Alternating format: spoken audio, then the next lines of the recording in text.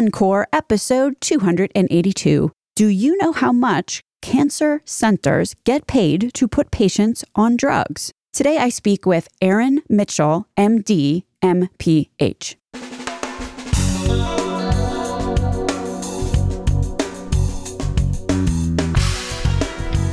American healthcare entrepreneurs and executives you want to know. Talking. Relentlessly seeking value. After that recent episode with Scott Haas, that was episode 365, where we talked about the real deal with PBM contracting, I kicked into high gear, trying to untangle this whole apocalyptic honky-tonk we call benefits for prescription drugs. Notice I did not say prescription drug benefits because that would imply that pharmaceuticals are only charged for under the umbrella of pharmacy benefits. Ha ha ha, that would be just too easy. No, some pharma drugs are charged as part of patients' medical benefits. An amazing primer for what that looks like in the real world follows, just pointing out that any self-respecting healthcare market distortion deserves another. And if anything qualifies as a market distortion, it's buy and bill. What I talk about with Dr. Mitchell today. In the following weeks, we'll chat about how the market has responded to this buy and bill market distortion that we talk about today. So next week, we're going to get into all the different kinds of bagging, the so-called brown bagging, the white bagging, the clear bagging, and what is this newfangled gold bagging? Spoiler alert there. Tune in next week. And here's another spoiler alert. While in the show today, we chat about how provider organizations tend to make somewhere between 4.5% to 20% additional over drug costs, there was a recent study claiming that 4.5% to 20% is chump change. Some provider organizations are in fact making 4 times to 6 times the cost of the drug. A very expensive drug, mind you. Lots of zeros here. In profit. In the show in 2 weeks, I'm speaking with April Youngshu and Eric Davis from USI about exactly and specifically how provider organizations can manage to perform this, let's make hundreds of thousands of dollars today magic trick. So with that, here's your encore. In the April issue of Value-Based Cancer Care, that's a journal, there's an article talking about a keynote presentation and a study highlighting a big problem for patients with cancer: toxicity. It's a fact that some chemo agents are pretty toxic, but today I am talking about financial toxicity. The financial burden of cancer care has a seriously negative influence on patients' quality of life. This keynote speaker, quoted in the Value-Based Cancer Care article, implored his fellow oncologists, think twice before ordering costly interventions that may have little impact on the clinical course, he said. This might be difficult for a number of reasons, and one of them is that oncology centers make money, a whole lot of money, sometimes the most money, from infusing cancer medications. It's this little payment paradigm called, in air quotes, buy and bill. The cancer center buys the meds and then gets paid an additional fee to infuse the drug. This fee is a percentage of the drug cost. You've probably heard a lot lately about the skyrocketing costs of some of these cancer agents. Realize that if you're an oncology center, the higher the drug costs, the higher your revenue. Now consider the patient suffering under the weight of increased cost sharing and employers and taxpayers who are funding this strange payment model. Today, I dig into this so-called buy and bill payment model with Aaron Mitchell, MD, MPH. Dr. Mitchell is an oncologist and health services researcher over at Memorial Sloan Kettering. My name is Stacey Richter. This podcast is sponsored by Aventria Health Group. Aaron Mitchell, MD, MPH. Welcome to Relentless Health Value. Thank you. Glad to be here. Typically, from basically what I've heard, an oncology center makes way more money delivering the intravenous drugs like chemo than they necessarily do, even in their patient visits, if we're just going to cut to the chase here. Yeah. The administration of drugs is the big revenue generator for oncology practices, for sure. All right. So let's dig into that a little bit. So let's follow the drug and probably follow the dollar at the exact same time. At the end of the day, what you've got is the physician or the provider group that they're a part of buying the drug from the drug manufacturer and then selling the drug or billing for the administration of the drug to the patient and their insurer. This is the system which gets referred to in quotation marks as the buy and bill system. And how much do they bill for? That's the real reason that I'm interested in this. The physician administers the drug, and then when they bill for it, they get to bill at a markup. Let's just give an example there. So if the drug costs $100, I get how much of a markup? So if you're going to be billing Medicare, which is the largest insurer for cancer patients in the United States, your markup would be around 4.5% right now. If you are billing a commercial insurer, that varies, of course, from insurer to insurer, but it's going to be significantly more. It's going to be somewhere in the neighborhood of 10 to 20%. The potential issue becomes pretty obvious, I think, because if the drug costs $100, let's just take the example of the Medicare patient, I get paid, $4.50. But if the drug costs $200, I get paid double. So the more expensive the drug, the more I get paid. Yes. That's one of the so-called perverse incentives of the system that I find to be pretty problematic. Yes. How do you see that manifesting in a negative way? The clear distinction which we need to make is the potential for how this could be manifested and what we actually know factually and scientifically. And I'll say that factually and scientifically, this is a hard thing to study. So I would say that it's a little bit of how this will manifest in physician behavior is things that, stand to reason, but still awaits kind of the empiric, confirmation. But I would say it is highly likely based on this incentive that the buy and bill reimbursement system presents that physicians are going to gravitate towards the higher cost drugs because you make a higher margin and hence they are more lucrative. The thing that also makes this hard to study is it's a little bit difficult to disentangle that from simply what is the best drug for the best patient. A lot of the most expensive drugs are also the newest drugs that have either some benefit in their clinical trial, whether it's better survival or maybe less side effects or some, slight improvement in a surrogate endpoint that makes doctors genuinely believe that maybe this drug is a little bit better than the old drug that it's replacing. So the incentives are kind of aligned to be both using the drug that seems like the newest and maybe the best thing for a patient and is also the most lucrative one for the oncology practice. My guess is that a lot of the use of expensive new drugs that is being seen in oncology these days, it's mostly that people earnestly believe that these drugs have a scientific and like a real biologic benefit. At the same time, though, the financial incentive certainly inflates that and goes along with it. And I think on the margin is certainly, I would say, was most likely increasing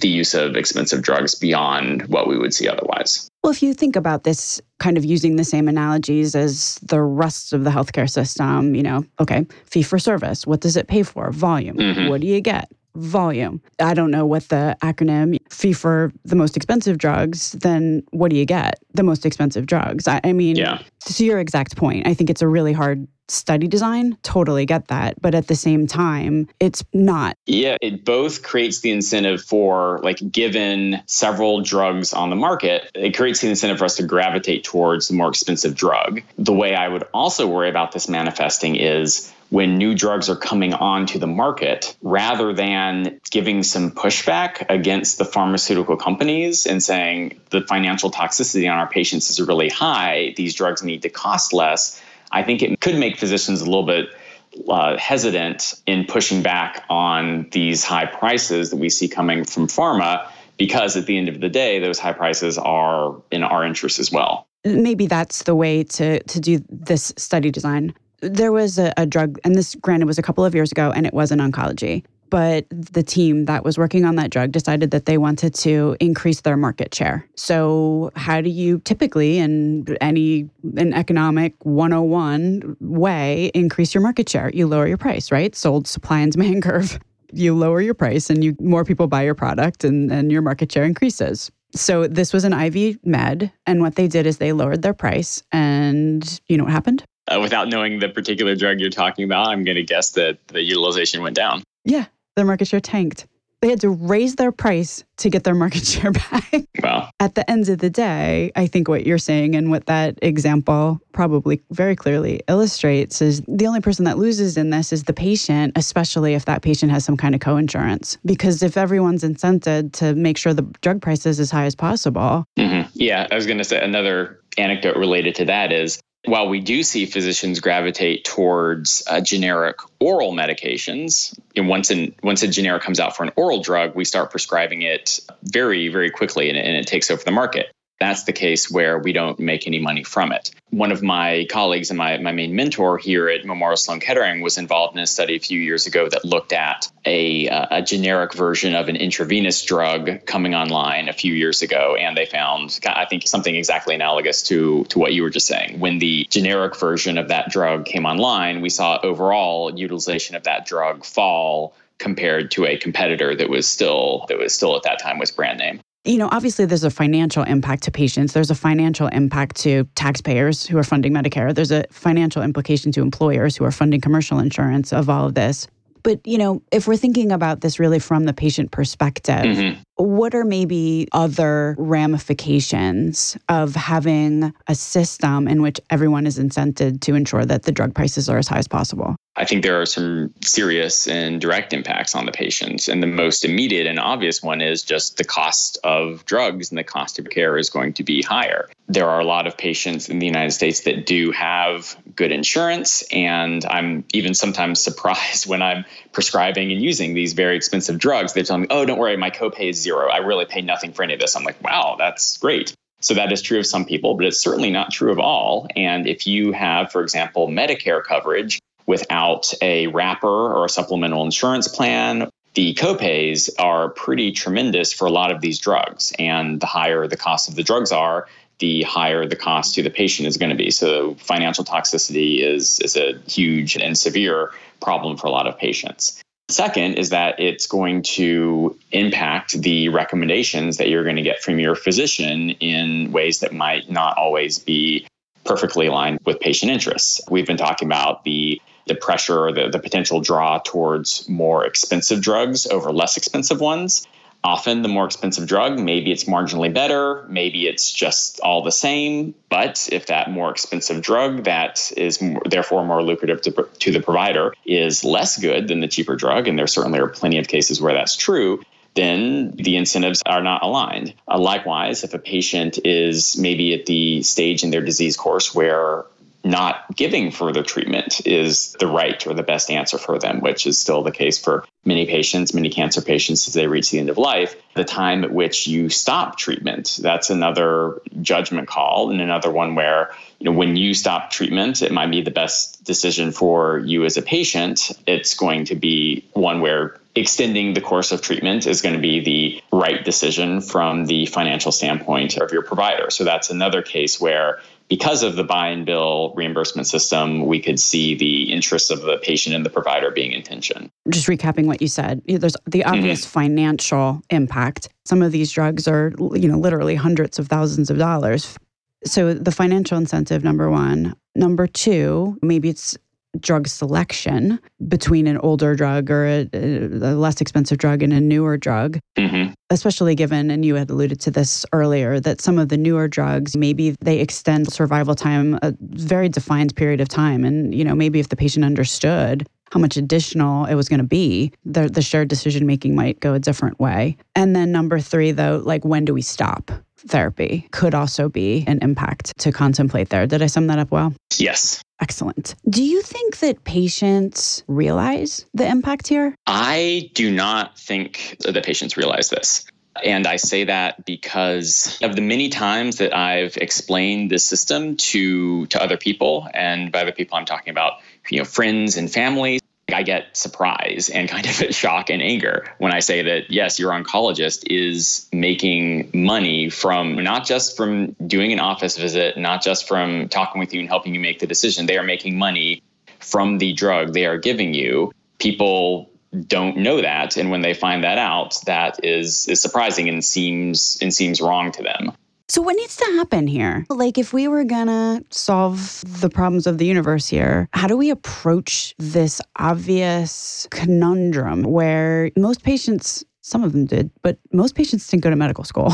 So far be it for a patient to really understand and get a sense of like what the best oncologic agent is for their particular situation. So like they're not in a position to, in some cases, even question what the drug choice is. Yeah, unfortunately, I agree. For most patients, they don't really have any ability to disentangle in terms of the recommendations they're getting from an oncologist, like what is being driven by what is medically best for me and what component is being driven by what is expedient or financially profitable from the standpoint of the provider. And there's really not. Hopefully, it's mostly the former. It's mostly that we're recommending and using drugs because we believe that they're the best. So I do think that's the majority of it, if that's any comfort to patients. But I do think it's difficult to tell right now. I think in order to change that, there's really not anything that disclosure or greater transparency can do, because at the end of the day, the incentive is still there. I think we just have to change the incentive. I see there's just no other way around it, in my view. If the physicians or the oncology center is being compensated so much for the delivery of meds, then relatively speaking, they're being compensated less. And you can set me straight here, Dr. Mitchell. But, they might be compensated less for actually talking to the patient and understanding what the patient's needs are and patient-reported outcomes and all of the things that maybe a patient cares about that would be important in shared decision-making. So do you see that because the financial model is weighted so heavily toward procedures and drug delivery than toward cognitive services like talking to the patient, that also diminishes patient care at a certain level? Yes, I agree. And that would be the exact perspective that I would use in thinking about reimbursement reform in oncology. I think that the importance of the drug delivery in terms of billing needs to be significantly downweighted. And I would say that this markup or this 4.5% or this 6%, that should be taken out of the equation entirely. And the things that need to be upweighted include actually spending time and talking with the patient. And that could include, and I think should include, both the office visit and the cognitive work that the physician is doing in the room with the patient. It should include all of the follow-up care, because I will tell you in my practice, I would say about maybe 25% of the time I spend on each patient is actually the visit in the room with them. I do phone calls, I do emails, I'm talking with other physicians, like everything else that we do for a patient outside of that 20 minutes, that half hour in the room with them.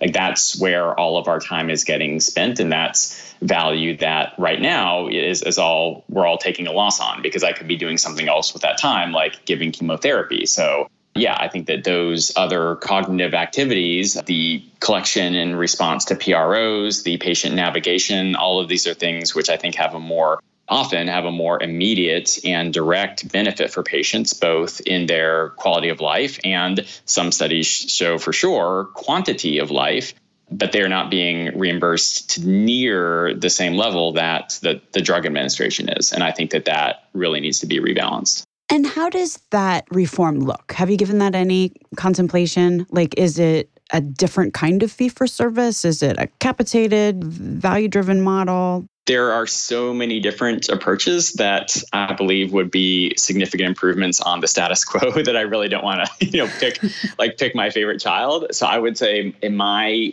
personal view, I tend to favor capitated systems. At the same time, there are incrementalist approaches that have been produced by groups such as MedPAC, and then one that was even in legislation, I think it was like 2015, 2016, that was getting moved through to reform Part B. So both of them being more incremental approaches where we're not taking that 4.5 margin down to zero. We're cutting it by some percentage. And then we're also giving you a flat rate per drug. So you're still making money for drugs, but you don't have that same incentive to use like more expensive drugs versus cheaper ones. It's kind of trying to balance that out and take away that incentive. So there's a lot of incremental work that definitely could be done to improve that. But unfortunately, that hasn't gotten into law yet. So I think either huge kind of pie in the sky changes towards a capitated system or incremental changes along the way to just reduce the magnitude of these incentives would be good. Do you want to, relative to the capitated model, just in broad strokes, what that would look like would be like, okay, we've got a patient, you figure out how to risk stratify at some level, and we're going to pay X dollars, and then we're going to measure patient-reported outcomes or something like that as a quality metric. Does it look something like that? Yeah, I think that's a pretty good summary, where you're maybe analogous to, in a slightly different situation, something like the DRG model of compensation for inpatient admissions for Medicare patients, where, say, you've got a pneumonia or you've got a rule-out myocardial infarction patient admitted to the hospital, and based on a lot of different factors, CMS has determined what the average expense of that admission should be in order to deliver all the care that those patients on average are going to need. And then the hospital gets that lump sum for that admission. Do patient-reported outcomes get a little weird here, though? Because unlike patients suffering from getting, a knee replacement, right? At the end of the tunnel, there's hopefully a bright future. Does anybody really know if a patient who has cancer, like the outcomes seem to be a little bit more tenuous, harder to determine what quality looks like? Does that make sense? How do you ensure quality of care in a capitated model that incentivizes less utilization? Yeah, because patients die, so Yeah, for sure. So I think that the answer there would be I'm somewhat cynical in my view of how much humans, including physicians, will respond to incentives. And so I certainly share that worry that I think you're hinting at, which is if you incentivize less care, then we're going to see patients getting undertreated.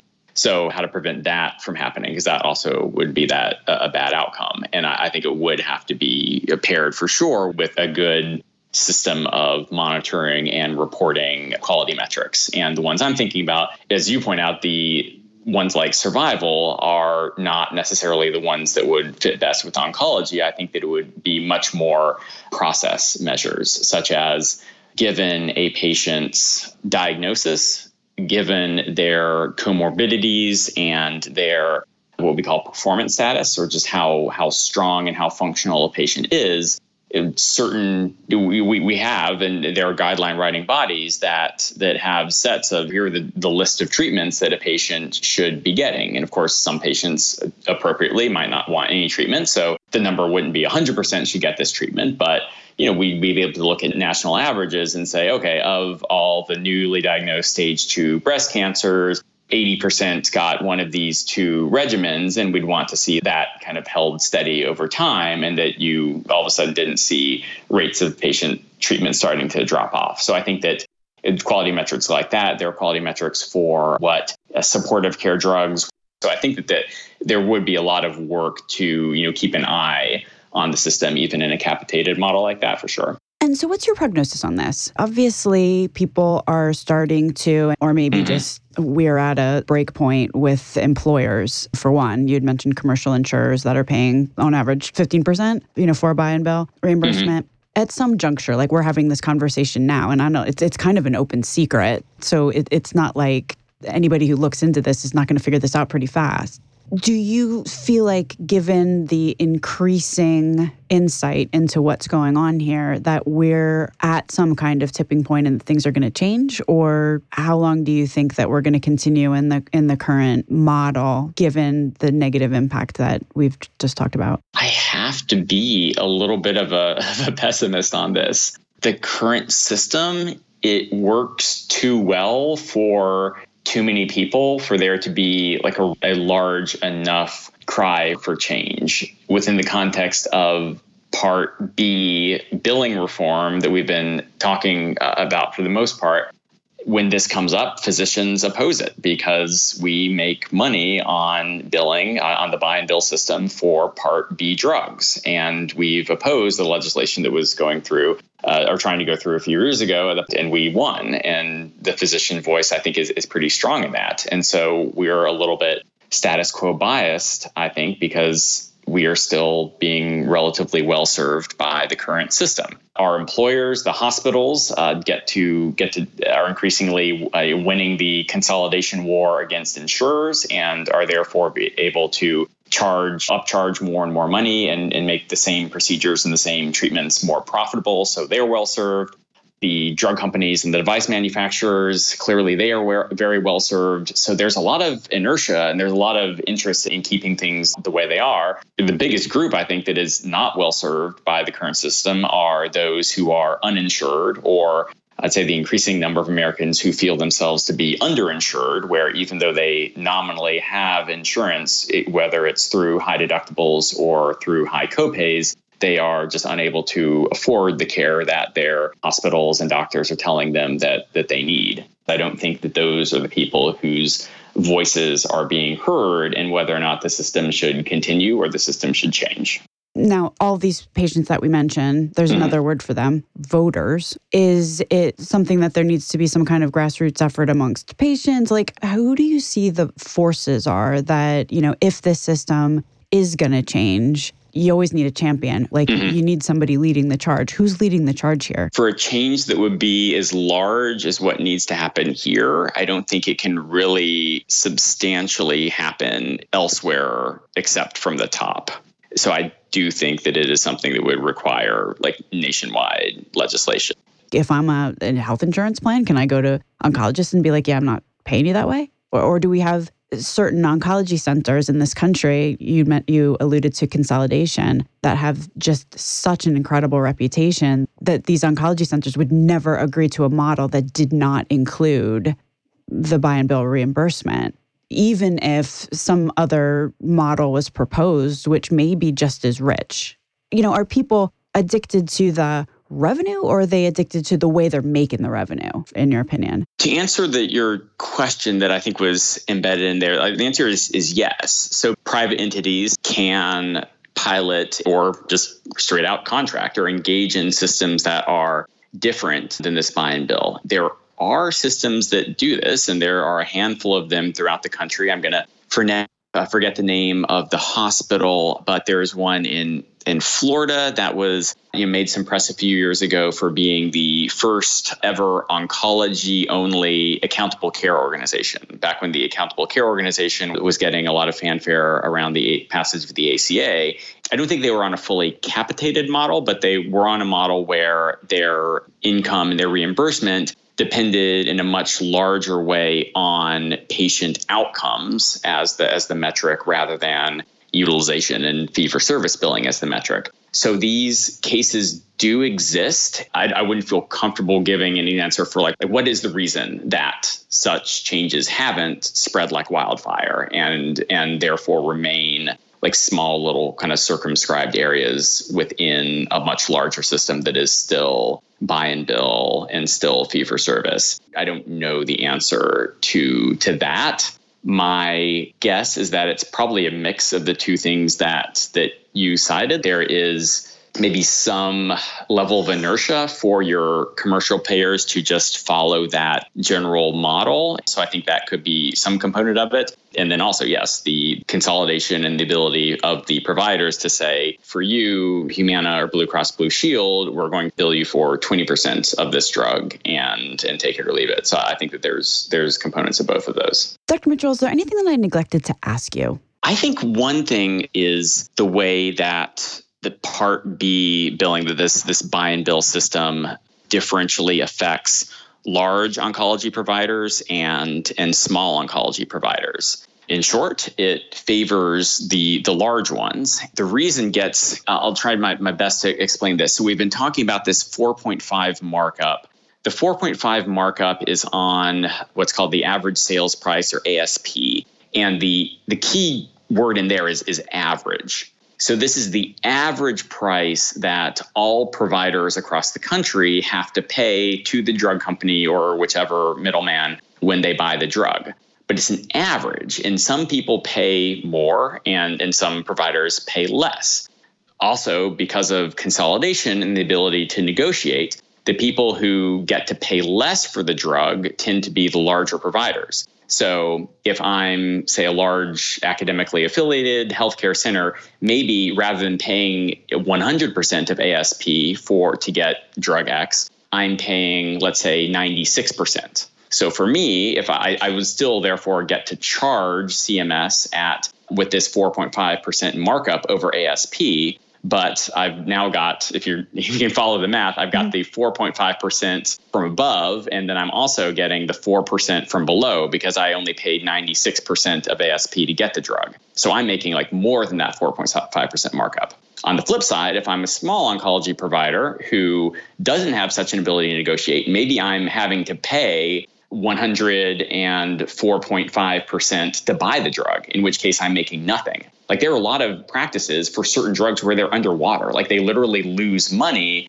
in giving this drug to a patient because they're buying it at higher than the ASP plus 4.5% that they get to bill for, which to me is that's just that's another like unconscionable part of this system where you've created incentives to use some drugs that maybe aren't needed. And in other cases, you've got drugs that may be the exact one that a patient needs, but now your oncology provider, in order to give it to you, has to take a hit. And to me, I've always been a little bit mystified. And when I have these debates, and I mean mainly in Twitter and mainly with colleagues, there's a lot of, on the part of small oncology providers, people do seem very invested and defensive about keeping this current system. But I have been a little bit mystified that because I see them as other people who are being hurt by it. And I think it is the larger practices in the academic centers who get to make the most money. Their margins are highest on giving these drugs. And then there's the whole 340B drug discount where they get to purchase their drugs for even less and therefore make an even larger margin that really favors the larger centers. So yeah, I don't want to leave out the fact that this system is something that I see as being unfair and kind of hurting a lot of community oncology practices that are really